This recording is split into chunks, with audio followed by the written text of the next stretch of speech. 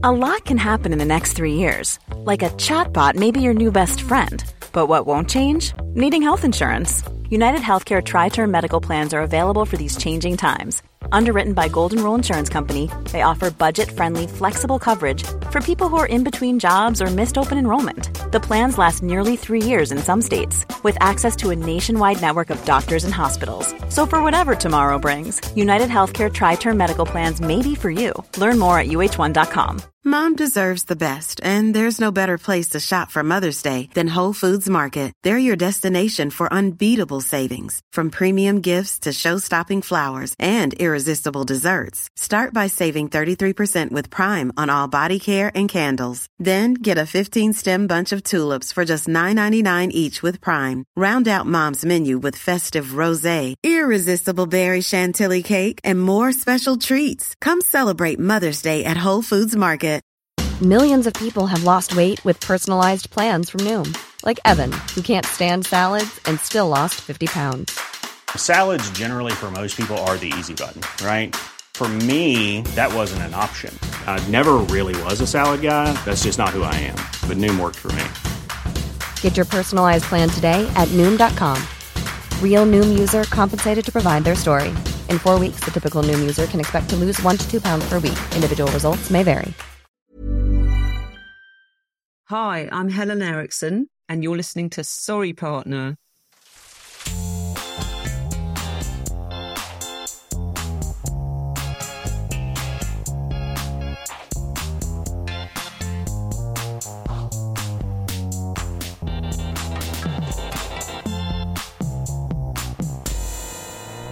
Hello, and welcome to Sorry Partner, a podcast about bridge and all things interesting to bridge players, brought to you by bridge partners and friends, Catherine Harris and Jocelyn Starts. On today's program, we talk with English champion Helen Erichsen about the essential questions to ask a new partner, the ways in which bridge is good for the soul, and how bridge plays a starring role in her latest whodunit, Murder by Natural Causes. Plus, she shares her top tip for developing players. But first, let's kibitz. Hi, partner. Hi, Catherine. How are you? Jocelyn, I'm very well, thanks. How are you? I'm doing well. You know, I've been thinking about this thing that I observed when I was playing with you in London, and it happened at all of the clubs that we played in, which is that after the auction, the players leave their bidding cards out on the table until the opening leader has selected their card to lead. And I really liked that.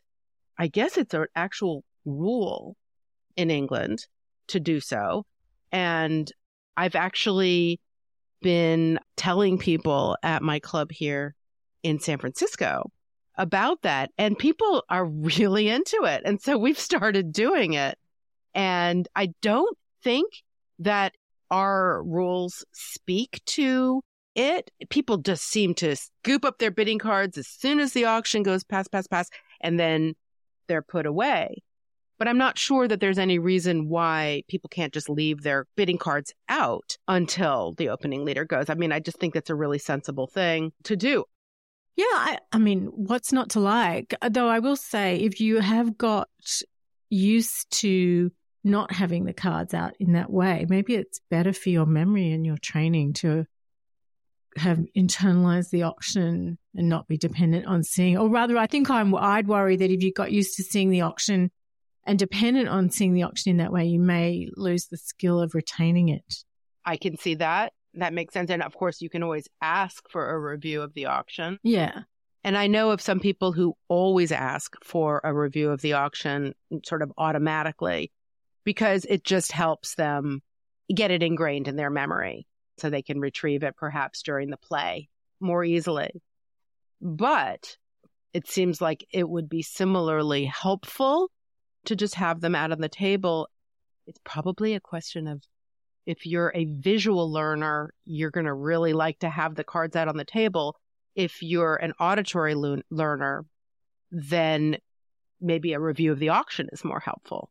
Yeah, no, it's interesting. I mean, I can see that it's quite nice, though I have to tell you, it brings up this bridge trauma for me because I was playing this game, this is years ago, of course, against these really unpleasant people. And after every auction, they made this great show of scooping up the cards so quickly. But it wasn't just that they were doing it because that's how they did it. It felt really aggressive. Like they were really, I felt it was really pointed at me. They didn't want me to see or to have that visual memory of the auction, even though I could have asked for it. And it felt so hostile that that's just what I associate with that entire practice. Interesting. So there's a lot more there perhaps than I realized. What about leaving the final contract in the middle of the table? Do you do that? No. Because in Australia, some clubs do that and some don't. And I don't know what the rule is about that. So they'll scoop up all the auction, but they'll leave the actual, the 4 hearts or the 6 no trouble, whatever it is, in the middle of the table until the first lead's made, then they put it away. Yeah, no, people just scoop them right up. I have seen people, if they're sitting north, for example, they have the bridge mate with them and they might keep pressing the bridge mate to remind themselves what the contract is. Yeah, but only the north person gets really the access to the bridge mate. So that's not always so readily available. I'll write it right away on my score sheet what the contract is. But yeah. I've seen people pressing the bridge mate. It never occurred to me that's what they were doing. Yeah. That's absolutely what they're doing. Like, you can't remember it. You have to, this one woman I'm thinking of, she just always would be pressing the button, just constantly. We'd like to give a shout out to the Harrisburg Bridge Club for their 75th anniversary. The club was founded in 1948 by 5 friends and they now have 411 members and it is very exciting. So congratulations to the Harrisburg Bridge Club for 75 wonderful years. Woohoo! And thanks to Midge for bringing this to us. And many thanks to our supporters like Midge for getting behind us with their Patreon support. We have introduced advertising into the show because we're trying to find a way to keep ourselves afloat, but we really need that support from our listeners. So if you are able to get behind us, it would mean a huge amount. And we recognize that the ads are perhaps a bit jarring. We've introduced them recently after having the show go without ads for all this time, but we didn't really have a choice. And it's part of the model that a lot of podcasts have adopted. And again, if you're a subscriber, if you're a Patreon supporter, you get ad-free episodes. So if the ads bother you, please consider supporting the show and we'll hook you up with the ad-free episodes. Thank you very much. Very exciting mailbag this week, Jocelyn. I've been so looking forward to hearing the latest batch. The latest batch, which includes regular mail and limerick mail. Okay, well, I sort of feel like the limericks are kind of like dessert. So can we have regular mail first? We most certainly can. And this week we have heard from Alan in California. Hey, Alan. Hi, Alan. Alan writes, your recent stories about penalty cards reminds me of a time when I was running a long suit and one opponent discarded. I knew they had another card in that suit from earlier plays, so I checked and they found that other card to follow suit. We summoned the director who ruled the mistaken discard a penalty card. I then led another card in my long suit and the opponent, forgetting they had a penalty card, discarded something else. Called the director again, who decreed that the penalty card had to be played and the new card became a new penalty card. It never stops. Then I switched to the suit of the penalty card and this opponent, again, forgetting they had a penalty card, played something else. 3 director calls on 3 tricks. Luckily, it was a low-stakes club game and there was lots of laughter. My favorite bridge story, though, is the time I was glad to be passed in a cue bid. This was at another club game with a fairly new partner. Left-hand opponent dealt and opened one club. Partner overcalled one spade, and third hand did something. One no trump, I think. I had a pretty good hand with spade support, so I cue bid 2 clubs. Opener passed, and my partner thought and thought and thought. Eventually, he passed, and I ended up playing it in 2 clubs. It turned out the partner had meant to overcall 1 heart, but had pulled the wrong card from his bidding box and didn't realize it until too late. He figured that anything he did later would lead to an unmakeable spade contract, and he had 4 decent clubs, so 2 clubs seemed like the least of evils. I had a few clubs too, so it wasn't a total disaster, and he was right. Any spade contract would be worse and possibly doubled, so I was glad he passed my cue bid. Gosh. That is amazing. Amazing. Wow. Yes. Yes. That is very funny. So moving on to the dessert tray now, Jocelyn. Limericks. I love the limericks. I know you do. Our first limerick is from Vince, and Vince has left us a voice message, so let's take a listen. There's a podcasting Harrison starts. From this format, it seldom departs. After lengthy emoting on the horrors of gloating, they rejoice because they've made 7 hearts. Wow, Vince, that's fantastic. Thank you. That's great. Thank you so much. And so to conclude our dessert course, Bill writes to us, "Hi, Catherine and Jocelyn. I have been listening to the back episodes, and one of my favorite parts are the funny stories from the guests and listeners. My favorites so far are," and he has expressed this to us in limerick form. Number 1, the Queen of Trump episode. The declarer came from down under, and he made a terrible blunder. So who did he blame when he made a false claim? The Trump Queen had stolen his thunder. I'm going to do one. The Flying Muffin. There was a bridge player named Joe Grew, and the 8 of spades is what he threw. The muffin went flying, and she started crying. So he bought dinner for the whole crew. Number 3, Omar Sharif.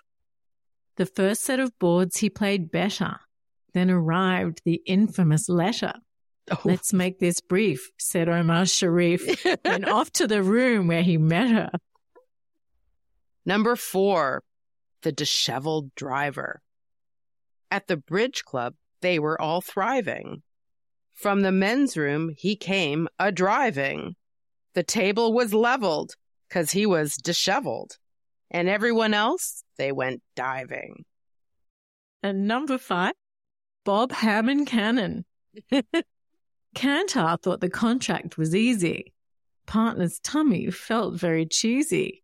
Before the first trick, Bob Hammond got quick, and everyone felt kind of queasy. And finally, in honor of Catherine's deep research into the origins of schlemazel, the original rabbi's rule is when a defender has a singleton king, lead the ace. Now, there's a corollary. Don't kvetch about Catherine. So here's the limerick. They questioned her use of schlemazel. She found the word origin fossil. She made them skittish, correcting their Yiddish. And then they became very docile. So, if you have any fun stories about penalty cards or cue bids becoming the final contract, or if you have any limericks to share, limericks about favorite episodes or other limericks, love the limericks, please do send them to us or leave us a voice message. The links are on the website at sorrypartner.com, along with some other good stuff. Coming up next, our interview with Helen Erichsen. English champion Helen Erichsen took home gold in the 2005 European Mixed Teams, won the 2016 Great Northern Swiss Pairs, was part of a team that took home the 2017 Lady Milne Trophy, won the 2020 Norwegian mixed teams, and won 2 bronze medals at the 2023 Open European Championships, one for the mixed teams Borda match and one for the women's pairs. She is also an author, having recently published Murder by Natural Causes, a dark psychological thriller set in and around London's bridge scene. We began by asking if she'd had any interesting hands lately. I had what I think was an interesting hand yesterday. It was a very simple thing. My partner opened 1 no trump, and we were playing a 12 to 14 no trump.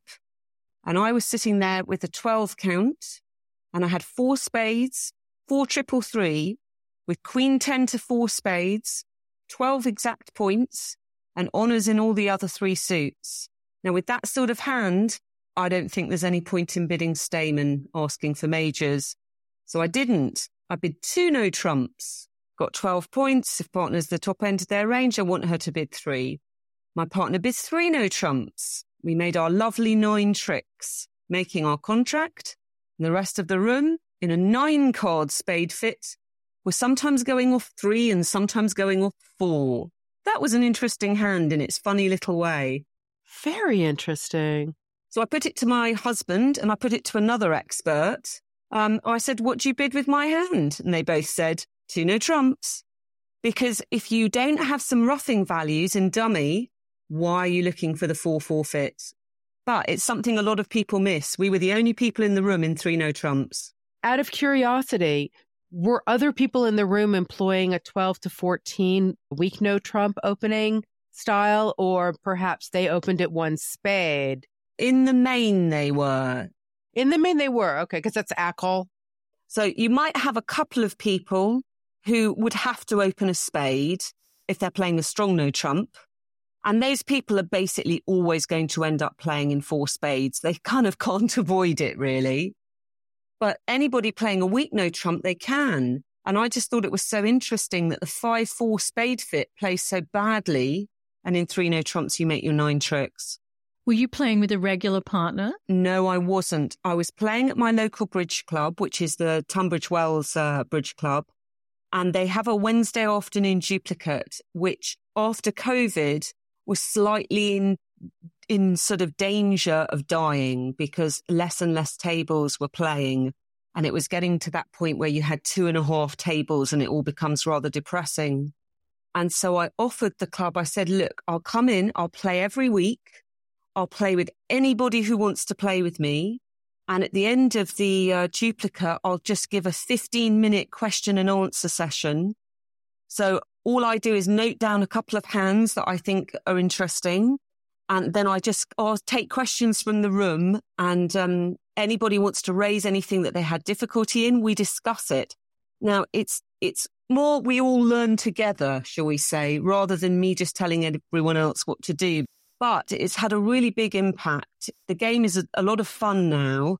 People really enjoy the Q&A at the end. My view is always, if you're entertaining people, then they'll generally learn something and take something away from it. So it's gone so well. I can't see us stopping anytime soon. It's gone up from 2 tables, 2.5 tables to an average of 7 to 8 tables. So in bridge terms, I think that's a success. But so my partners are very random, if you see what I mean. And I'm often playing with people for the very first time. Got it. And that in itself is interesting because if you're playing for somebody for the first time, after you do this a few times with different people, you begin to understand what are the essential questions that you must ask a partner when you've never played with them before. You know, like, what no trump do you play? And I find that because I've got it down to a sort of key number of things I need to know and a key number of things I want them to do or not do. So it's quite an interesting experience. In some ways, it's not unlike playing rubber bridge. You are slightly always just trying to make a very sensible decision. If I can, I'll aim to be declarer. You know, and that normally goes quite well. Who are a couple of your regular partners? I have 2 regular partners. One is my husband, Erichsen, and the other is Fiona Brown, who is a very top women's player. I play a very similar system with the two of them. In a funny way, the only problem with such a similar system is sometimes you forget what do you play with one but not with the other. So I have to be a little bit careful with that. But I do like system. So my system file runs to about 75 pages. And I always read the whole thing through before I play a tournament, really just to refresh it. It's a bit like prepping for an exam, to be honest with you. I go through it bit by bit, and anything that I think I might easily forget, I have highlighted in yellow. So they're just like revision notes. That's how I'd describe them. And every time a new situation comes up that my partner and I haven't experienced before and we have to feel our way, afterwards we put it into our notes. And I think you'll find that most regular bridge partnerships do something very similar. So do you have a big chat about the hands after every game? Absolutely. I think that is absolutely key for anybody top class players, people who want to improve. If you're serious about bridge, you always go through the hands afterwards. It is, bridge is a game of mistakes. You don't want to look at your successes. You want to look at where you mucked up so that you don't repeat it.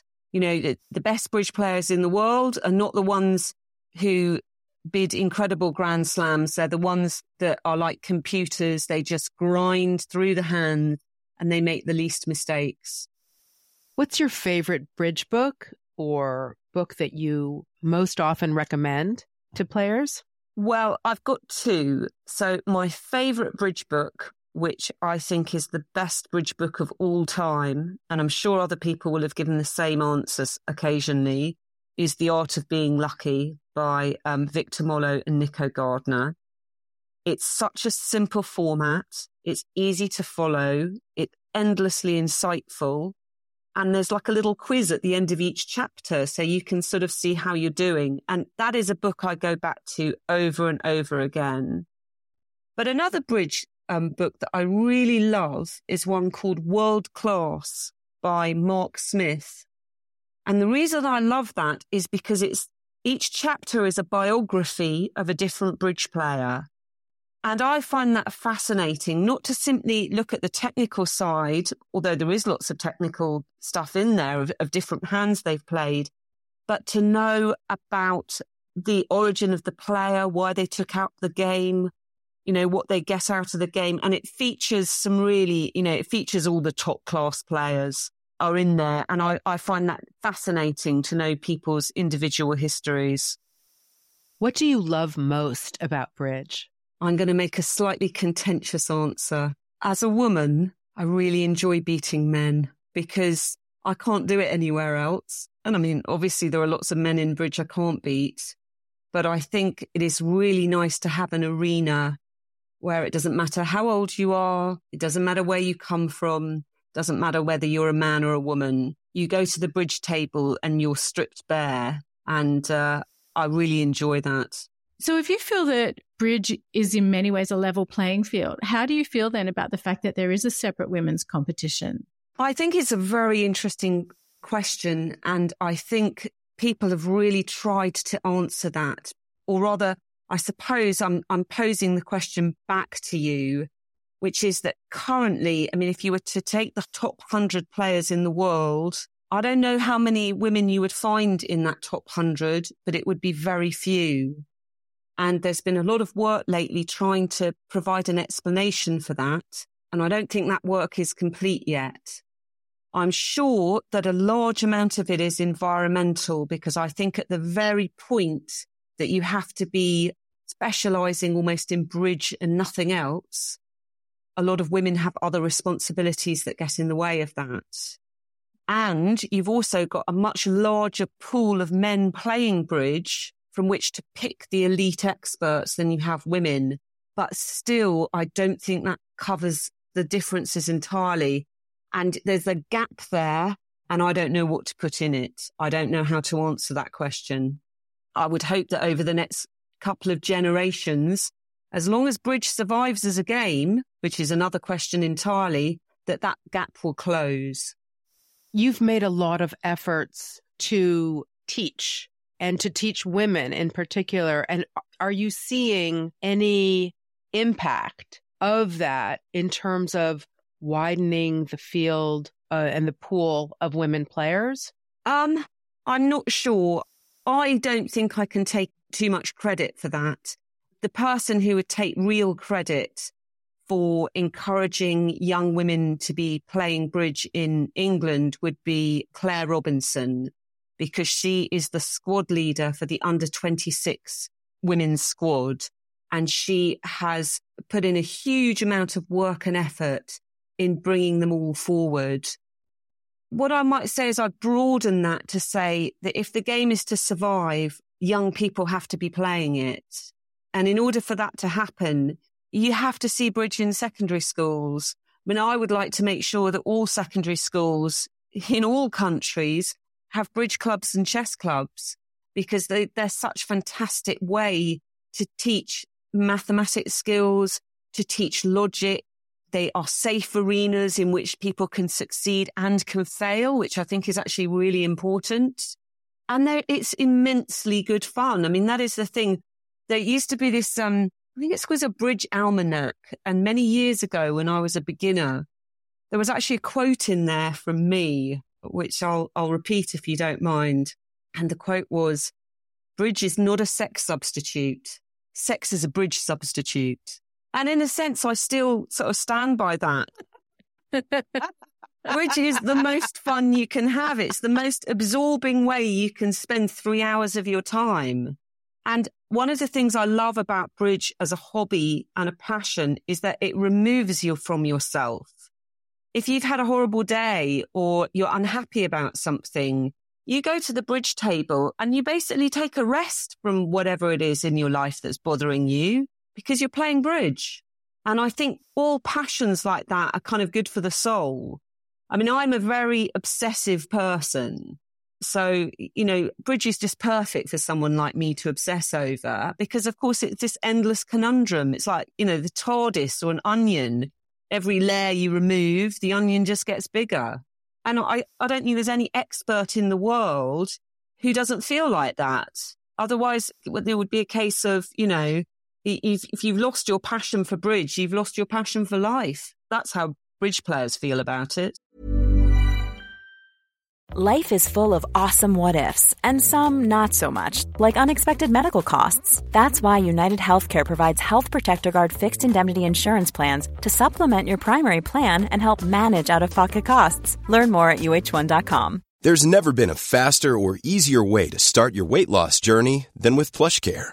PlushCare accepts most insurance plans and gives you online access to board-certified physicians who can prescribe FDA-approved weight loss medications like Wegovy and Zepbound for those who qualify.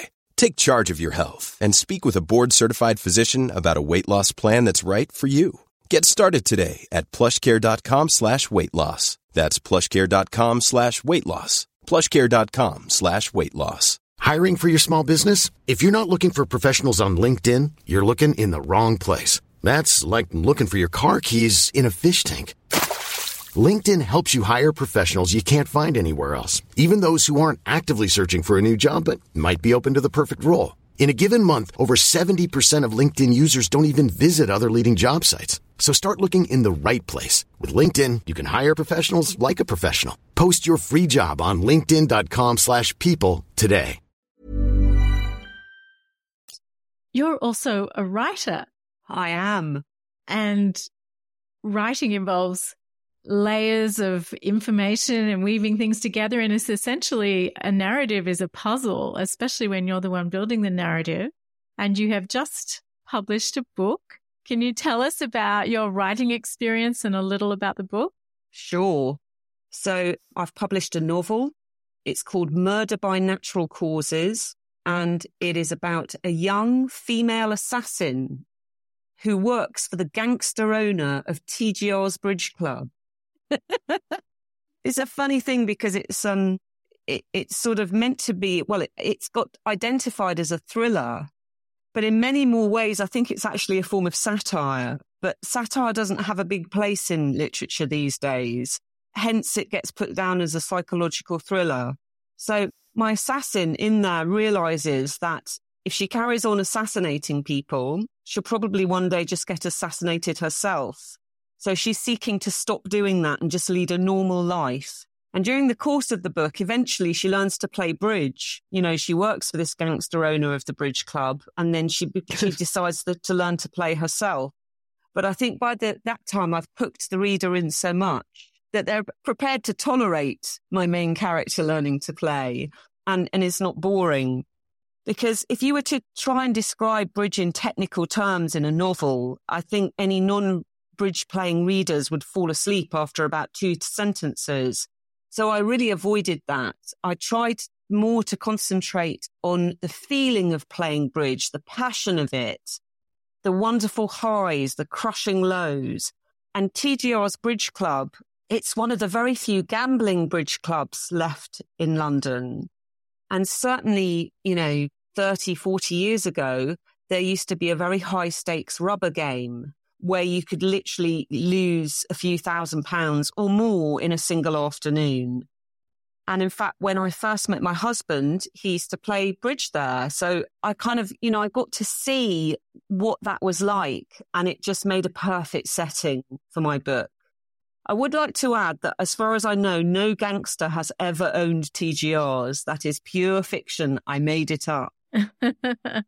But I think I'm right in saying that a few real people make their way as characters into the book, yes? Oh, yes, they do. I had to contact several bridge players to say, do you mind me taking your name in vain? And they were all very generous about allowing me to do that. So alert readers will definitely spot Zia Mahmood within the pages. There's also a mention of Robert Sheehan and a mention of Nick Sandquist as well. I couldn't resist putting him in there. So all these people make little cameo appearances at the bridge table. And Bob Hammond. Oh, yes, Bob Hammond as well. You're absolutely right. And I very much thought, I didn't ask Bob's permission. I hope he's okay about that. That I very much thought that it would make bridge players chortle, There's a few in-jokes in there for bridge players that I think will hopefully make them laugh, if nothing else.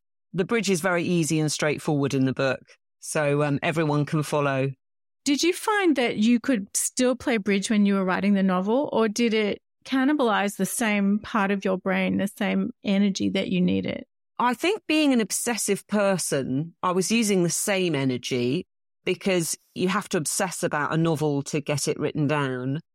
But I actually wrote it in the second lockdown. So it was over that kind of 9-month period when no one could go out very much. And so, to be honest, there wasn't all that much bridge to be had. I was still playing a bit of bridge online, but I had a lot of free time. And so I was doing a mixture of gardening, playing a bit of bridge online and writing my novel. And I kind of tended to write it almost in installments, like a sort of penny dreadful. And it definitely reads like that. It could easily be serialized in some old-fashioned magazine. But it's very much an easy read. It's not high literature. It's more a ripping yarn that you would take on holiday with you. And because my main character is a clever, stone-cold killer, obviously she takes to bridge really easily. I was struck by that.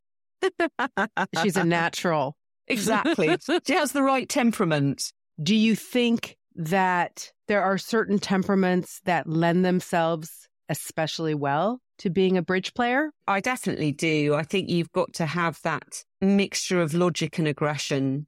And you've got to have, it's quite good to have a little bit of nerves because they keep you very alert. But if you get too nervous, certainly my experience had been it stops me from thinking properly. And that can be a complete disaster. You're like a rabbit in headlights.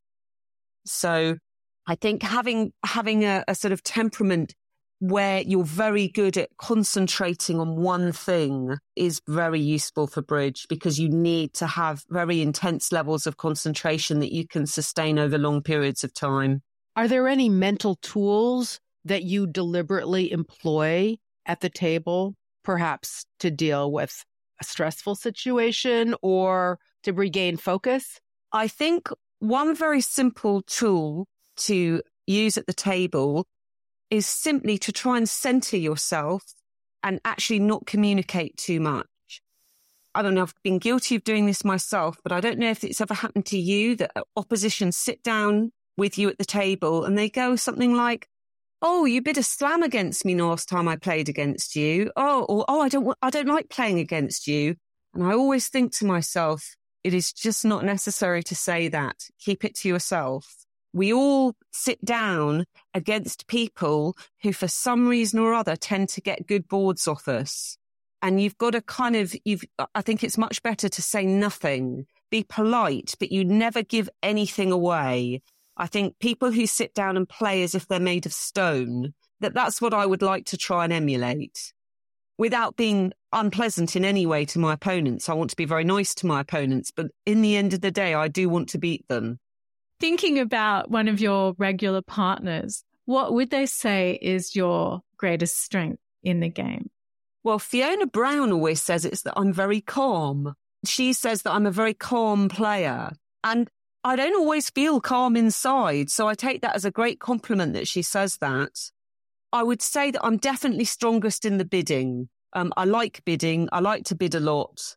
One of the first good partners I ever played with, who is a chap called Jan Petter Svensson, he gave me a great piece of advice. He said, get in the bidding quick, get out the bidding quick.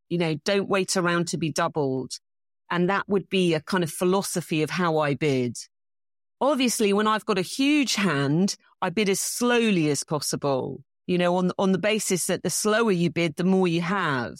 But I like to try and punch in there when maybe it's not really our hand, but I'm just trying to steal it from the opposition.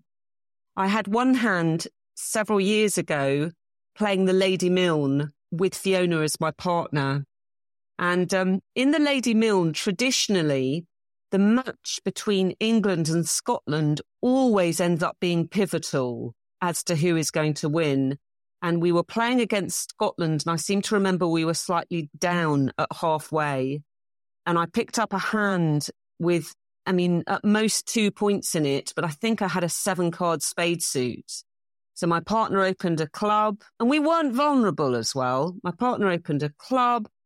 I bid a spade. The opposition bid confidently to 4 hearts, and I immediately bid 4 spades. Somebody wrote it up saying that I bid it so confidently that the opponents, they didn't double and they didn't bid 5 hearts. And so that was a key moment where the match went to us and the title went to us. So I always felt very pleased about that. And obviously vulnerability is key there. It's a lot easier to be very bold when you're not vulnerable against vulnerable. You've got a lot less to lose. Do you have a favorite tournament that you love to play? I think my favorite tournament is probably the Norwegian Bridge Festival, which takes place in the summer in Norway. And I like it for several reasons. The first reason, it takes place in Lillehammer, which is possibly one of the most beautiful places I've ever been.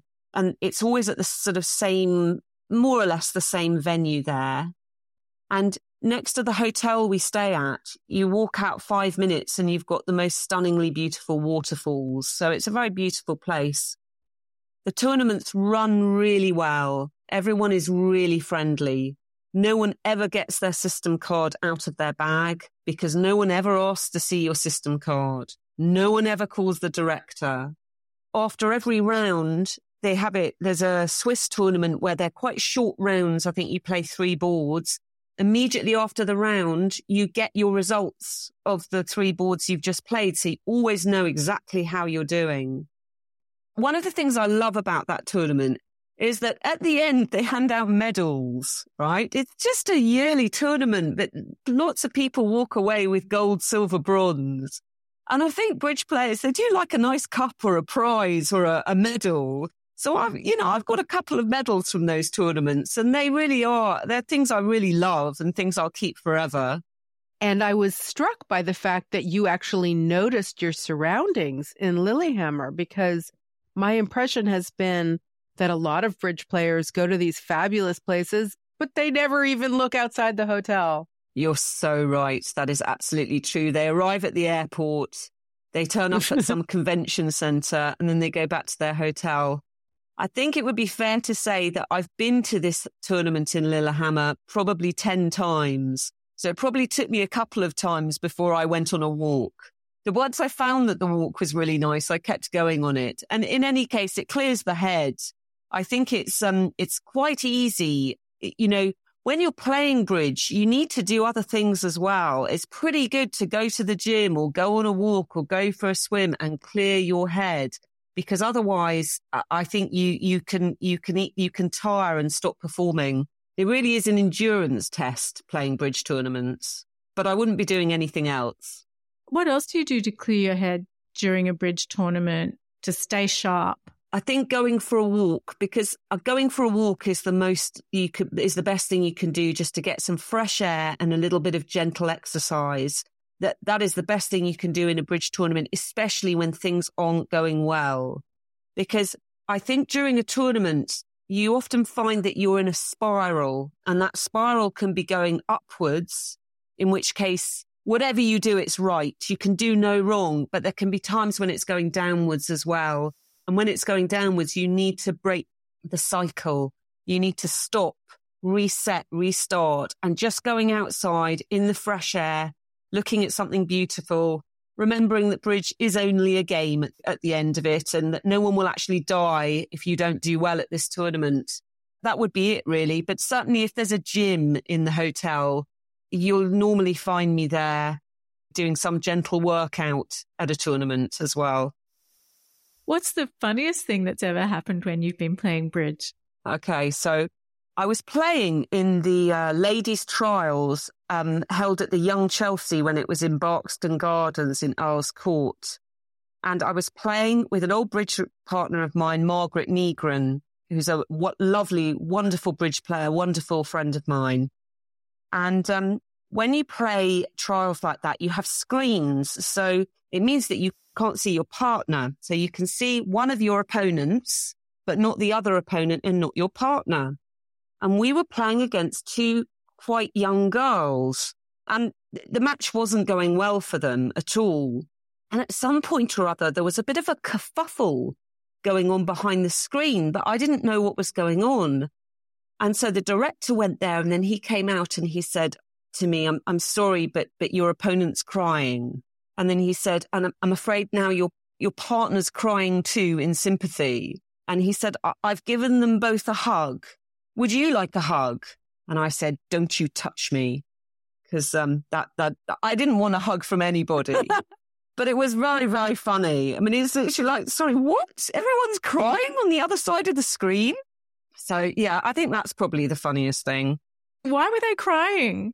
Well, because they'd obviously made some horrible mistake. So the opponent was crying, and it made my partner cry too, because she's so nice, you see. But I do think you haven't really played bridge until you've cried either at the table or made it to the loo and cried there. I'm pretty sure most people have done something so dreadful, or something so dreadful has happened to them that they've burst into tears, even if they managed to wait till they got home. Because otherwise you don't love the game enough. Well, what about you? When did you burst into tears? Oh, that was terrible. So about 25 years ago, I was playing with a player, a very eminent player called John Collins.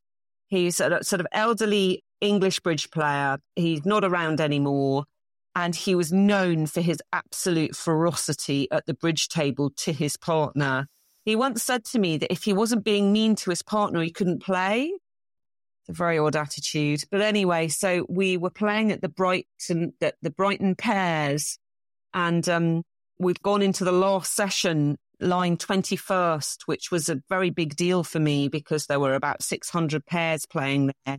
So to finish in like the top 20 would have been incredible. But unfortunately, things didn't go well. John was shouting at me. That just made me make more and more mistakes. And so I was just sitting there sobbing at the table. I mean, in between matches, he said to me, "You're just crying to get attention."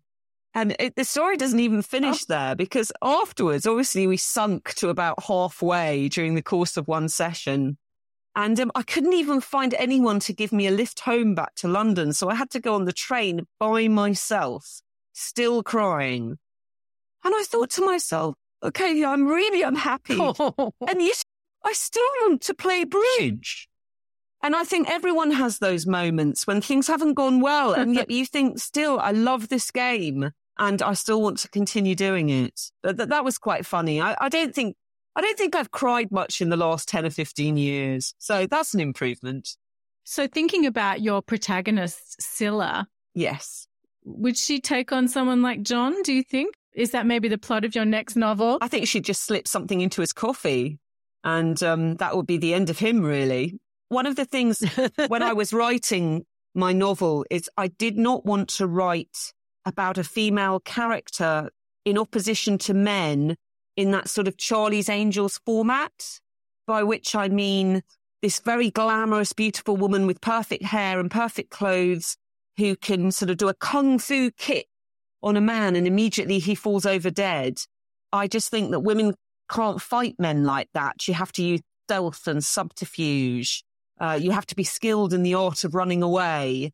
And that's why Scylla uses poison as her weapon of choice, because traditionally poison is a woman's weapon. And I wanted to kind of bring that up to the modern day. I hope I succeeded.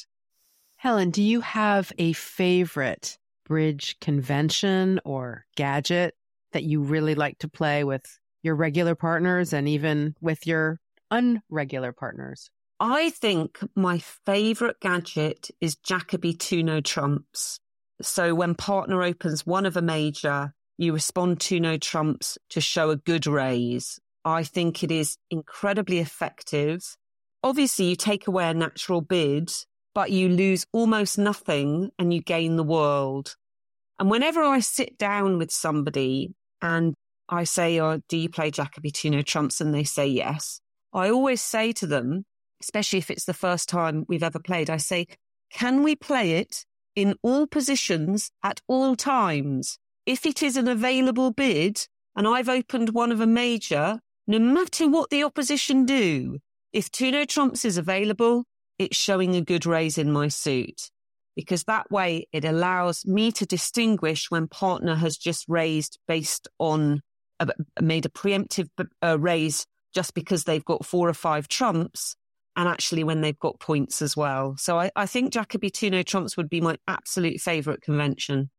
Is there a convention that you really dislike, that you groan inwardly when a potential partner suggests that you play it? I think Gerber. I think that's something I really hate, actually. I always, when people say, do you play Gerber? I always say, no idea. Can't play that, sorry. My dad taught me to play bridge, and he used to play this terrible convention called Norman. Great name, though. So it was called 4-club Norman. And basically, if you bid 4 clubs at any point, it asked partner to show all their aces and their kings all at once. So 4 diamonds over it showed an ace or less, and 4 hearts showed exactly 1 ace and 1 king. Actually, that is the worst convention of all time, 4-club Norman. I don't know how my dad and I ever bid any slams using it. I don't know. But somehow we'd still sniff them out, even though that is the worst convention on earth. Yeah, 4-club Norman. I think that's my choice. Sounds like Gerber on steroids. Yeah, it is Gerber on steroids. That's a perfect description of it. What's the best bridge tip or advice that you've ever been given or that you can share with our listeners? I'm going to go for a Norwegian tip from my husband, Espen. And it's a kind of rubber bridge tip, but I think it applies in all situations. And it is this: when a man is down, you must kick him. Now, that sounds quite rude, as if you're being really mean to your opponents, but it's not. It's actually quite respectful to your opponents, because what he's saying is that if a man is down, he might get up again, hence the kicking. And I think that's what you've got to say, is that the match is not won until it's won. While there's still a board left and you don't know what's on in the other room, you must still give it your all. The hands that people tend to make the most mistakes on are the first hands and the last hands. And so knowing that, that's when you should really, really concentrate. Helen, thank you so much for joining us. It's been great talking to you. It's been great, Helen. Thank you so much. Thank you so much for having me on your podcast, Sorry Partner. I've really enjoyed it. And that's the show. Many thanks to our guest, Helen Erichsen. Thank you also to our Sorry Partner posse of listener supporters who make the show possible. Sorry Partner is produced by Catherine Harris, with production assistance from Jay Gray and David Turner. Our theme music was composed by Jocelyn Starts and produced by Daniel Graboy, with additional music by Elijah Meltzer. Send your bridge stories and comments to sorrypartnerpodcast@gmail.com or send us a voice message. And please consider joining the Sorry Partner posse that helps keep us on the air, so to speak. You'll get ad-free episodes, a monthly newsletter, bonus audio from time to time, and other supporter perks. These links and a link to our discount offers and merch store are under the episode description in your app, on the website at sorrypartner.com, or wherever you like to listen. We'd love to hear from you, but be nice or we'll call the director. Until next time, play well. May all your finesses be on side. And remember, as Helen says, when a man is down, you must kick him. Thank you, partner. Thank you, partner. Bye.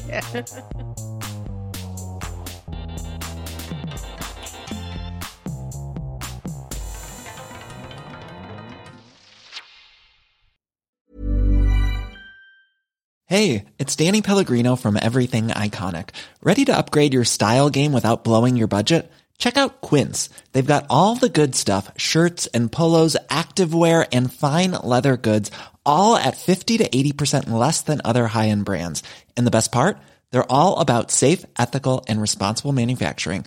Get that luxury vibe without the luxury price tag. Hit up quince.com/upgrade for free shipping and 365-day returns on your next order. That's quince.com/upgrade. Mom deserves the best, and there's no better place to shop for Mother's Day than Whole Foods Market. They're your destination for unbeatable savings, from premium gifts to show-stopping flowers and irresistible desserts. Start by saving 33% with Prime on all body care and candles. Then get a 15-stem bunch of tulips for just $9.99 each with Prime. Round out Mom's menu with festive rosé, irresistible berry chantilly cake, and more special treats. Come celebrate Mother's Day at Whole Foods Market. Hi, I'm Daniel, founder of Pretty Litter. Cats and cat owners deserve better than any old-fashioned litter. That's why I teamed up with scientists and veterinarians to create Pretty Litter. Its innovative crystal formula has superior odor control and weighs up to 80% less than clay litter. Pretty Litter even monitors health by changing colors to help detect early signs of potential illness. It's the world's smartest kitty litter. Go to prettylitter.com and use code ACAST for 20% off your first order and a free cat toy. Terms and conditions apply. See site for details.